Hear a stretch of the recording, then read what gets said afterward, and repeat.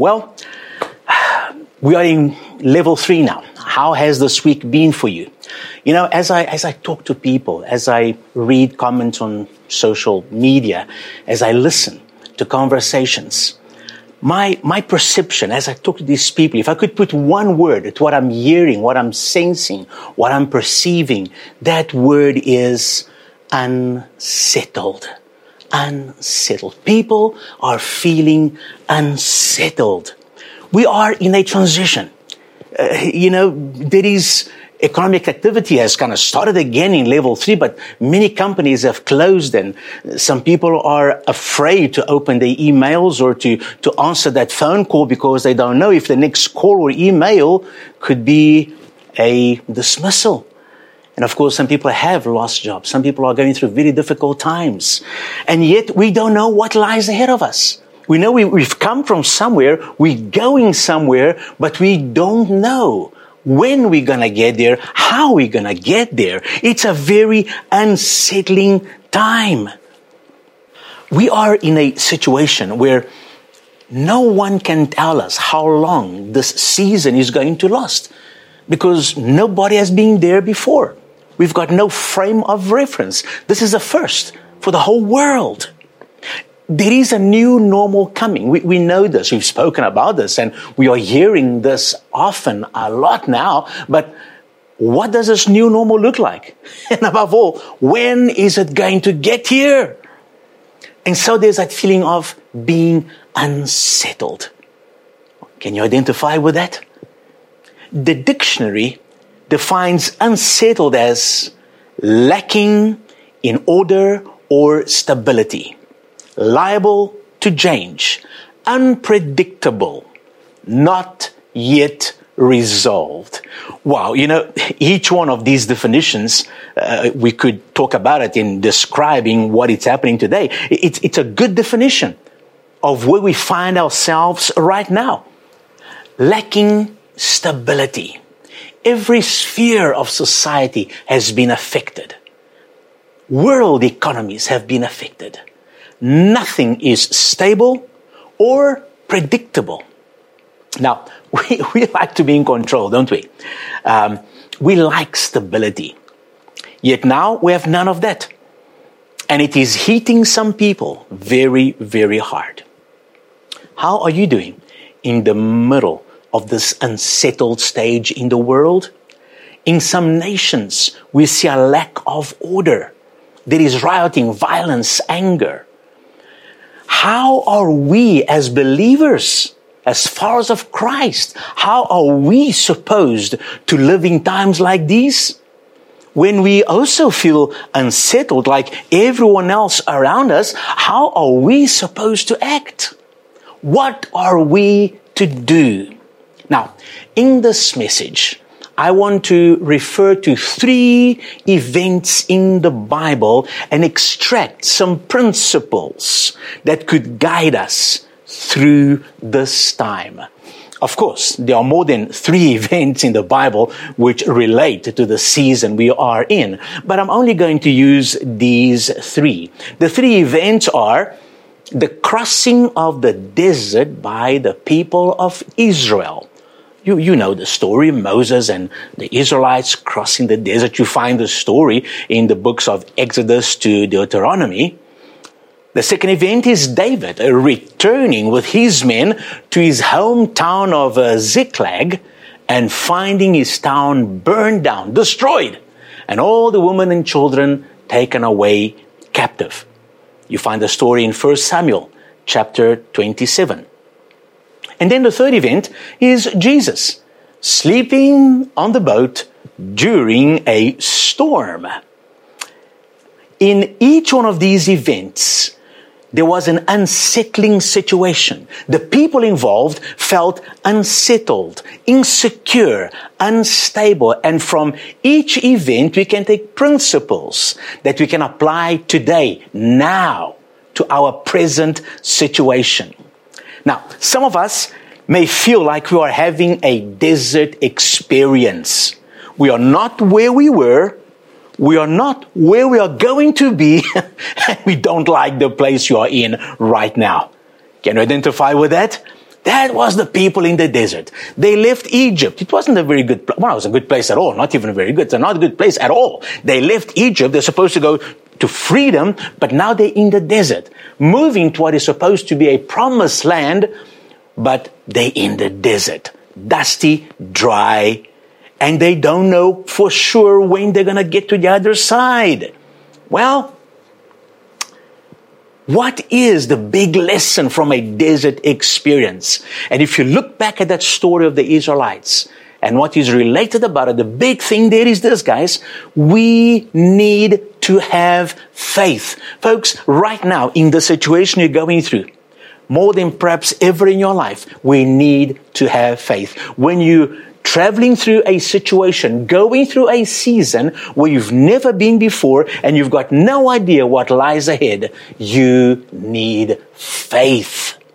Do not let circumstances cloud your faith. And it is so easy for that to happen. It happened to the Israelites. They started off very well, very enthusiastic. But very soon they began to look at the situation, they began to complain, and they lost their faith. Many of them began to lose their faith.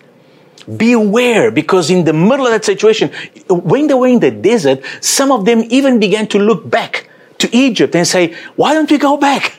Let's go back to Egypt. Let's go back to slavery. At least we knew what the next day would be like. We knew you have to wake up, we have to go and work, and there's going to be some unfairness, but at least we've got food on our tables, we've got a shelter, we've got our families. It is predictable. And sometimes in a situation like this, we just want to go back to the way things were.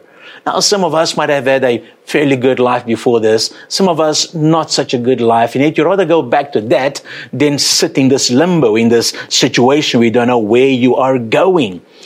But you have to be very careful about that. Listen to these verses from the book of Hebrews. I'm reading Hebrews chapter 3, verses 7 to 9. And this is referring to the desert experience of the Israelites. Therefore, as the Holy Spirit says, today, if you will hear His voice, do not harden your hearts, as in the rebellion, in the days of trial in the wilderness, in the desert, where your fathers tested me, says the Lord, tried me, and saw my works 40 years. For 40 years, they were in that desert. For 40 years, they saw the manifestation of God's power. And yet, they hardened their hearts. Listen, unbelief is hardening your heart towards God and His Word. All right? Unbelief is hardening your heart towards God and His Word. People, we have to guard our hearts at this time that you not enter into unbelief. You are hearing His voice right now. This message, as I'm speaking to you, you are hearing the voice of God. Why? Because it's the Word of God that I am bringing you. Don't ignore it. And God will speak to you in your spirit. As you spend time praying and reading the Bible, don't ignore it. God will speak to you through others as they maybe share a word of encouragement with you, a scripture. Don't ignore it. Don't harden your heart. Hebrews chapter 3, verses 12 and 13 says the following. Beware, brethren, lest there be in you, in any of you, an evil heart of unbelief in departing from the living God, but exhort one another daily while it is called today, lest any of you be hardened through the deceitfulness of sin. It is so easy to be deceived in times like these and to let your faith grow cold and to harden your heart. And so he says, beware. Do not let an evil heart of unbelief creep up on you, departing from the living God. And he says, exhort, encourage one another, challenge one another daily, while it is called today. This is the importance of staying connected, of you continuing to watch these services online, of us staying connected on social media, telephone calls, sending messages, whatever. It is important to stay in touch with one another. We must not allow our heart to grow cold, to harden. And we need to encourage one another frequently. It says today, frequently. We need to encourage one another so that we will not be hardened in our hearts. Verse 19 of chapter 3 of Hebrews says, so we see that they could not enter in because of unbelief. Some of those that left Egypt did not enter into the promised land. Why? Because of unbelief. And this is the reason why they couldn't enter. And today, unbelief can prevent us from enjoying the goodness and blessing of God. Unbelief can prevent us from getting ready into whatever it is that we're going into and enjoying God's goodness. Unbelief can prevent us from knowing God's blessings right now. So please guard your hearts. We need faith at the moment. Now, in the Bible, desert experiences were preparations for new things. Moses himself, where was he when God called him to lead the people out of Egypt? He was in the desert. And then the people of Israel, they went through the desert to get to the promised land. It was a preparation for the new thing. Jesus himself, he spent 40 days in the desert in preparation for his ministry, for the new thing in his life. What is the next new thing in God's timeline? What are we approaching? We are in a global desert experience. It's not just you or me or our nation. It is global. We are in a global desert experience, and this is taking us somewhere. And next week, we'll speak a little bit about that. Where are we going after all this? Every time the people of God in the desert, every time they put a trust in God, God supplied their needs. They saw wonders in the desert for 40 years, and yet many of them still harden their hearts. Listen, there are wonders happening right now during this desert season. Be aware of that and do not harden your heart. Listen, God is providing for those that need provision right now in this season. Some are finding jobs in a time where jobs are scarce. God is healing people and keeping them safe. Listen, the high projected figures of death for South Africa and for Africa are not happening. And we pray, we pray that as we go now into the peak season of this COVID-19, we will not see those high projected figures of death. Amen. Let's agree in prayer that people who contract the sickness will be healed, that will not see those deaths taking place. In fact, Father, we pray right now, we agree in prayer, Father God, we pray against the effects of this coronavirus, Lord God. We pray, Lord, for healing for those who have contracted it, Father, and we pray that we will not see that sharp increase in deaths as it is predicted. We break that down. We speak that down in Jesus' name. We proclaim life in Jesus' name. Amen. We need faith at this time. Faith to get through the season. And we agree together in Jesus' name that we'll see a breakthrough. Father, we pray as well for a breakthrough in treating and preventing this disease. Amen. Are you with me in prayer? Hallelujah. So we need to stay in faith. We need faith. We cannot afford to lose our faith. My brother, my sister, at the moment, hold on to your faith. Now, what about David in Ziklag? David and his men, they come from a battle only to find their town destroyed, burned. Their wives and children gone, taken captive. Can you imagine this? Their world was shaken. You cannot get more unsettled than that.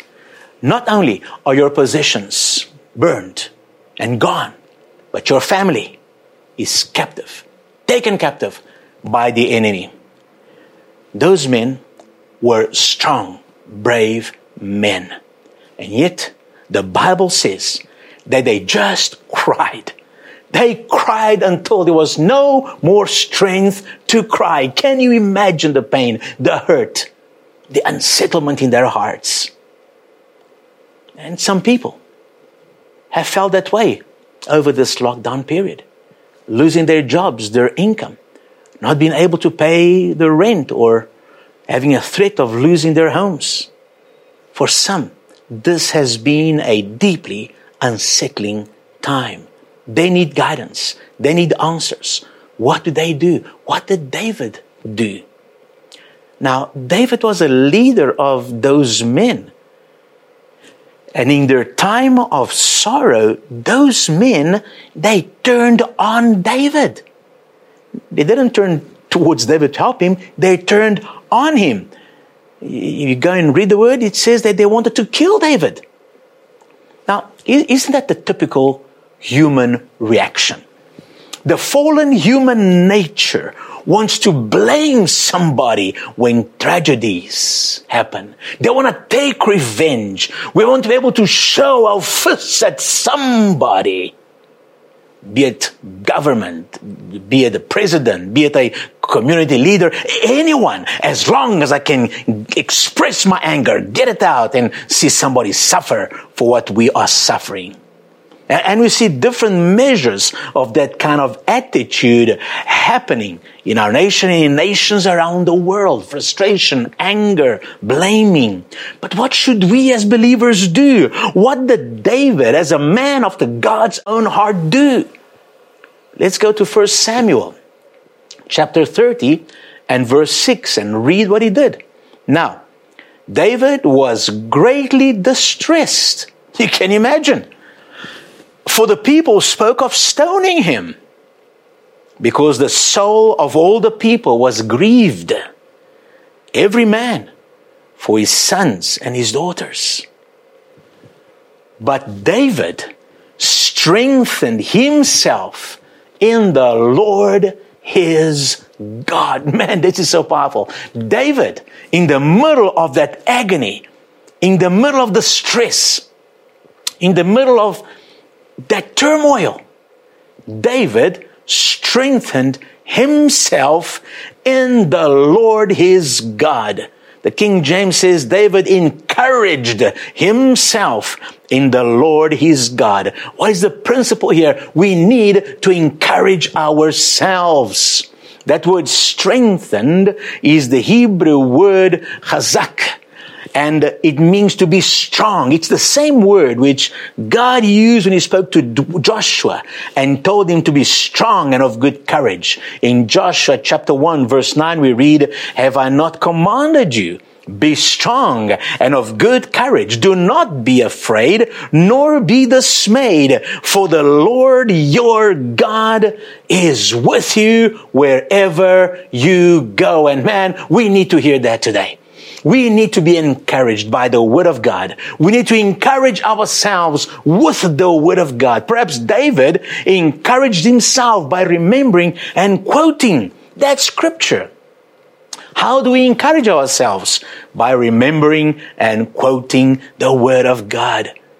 And through this time that we are going through, we need to encourage ourselves. We need to hear the Lord telling us as well, be strong, be of good courage. Do not be afraid. Do not be dismayed. Even though you find yourself in this unsettled situation, I am with you. Wherever you go, you are not alone. Now listen, the Word of God is powerful. Listen to Hebrews chapter 4 and verse 12. "For the Word of God is living and powerful and sharper than any two-edged sword, piercing even to the division of soul and spirit and joints and marrow, and is a discerner of the thoughts and intents of the heart." Wow! The Word of God is living and is powerful. Listen, no wonder the devil wants to distract you every time you want to get into the Word of God. Because he knows if you get into the Word of God, it is living. It's powerful. It's going to speak to you. It's going to give you energy. It's going to energize you. It's going to open up your thinking. It's going to open up your spiritual ears to hear the Lord. And yet that is what we need right now. We need to hear from the Lord. And His voice comes primarily by His Word. He deals with us. He strengthens us spiritually, emotionally, physically. And He gives us wisdom as to what to do, what direction to go. You see, you're not going to find in the Bible specific instructions concerning your specific situation.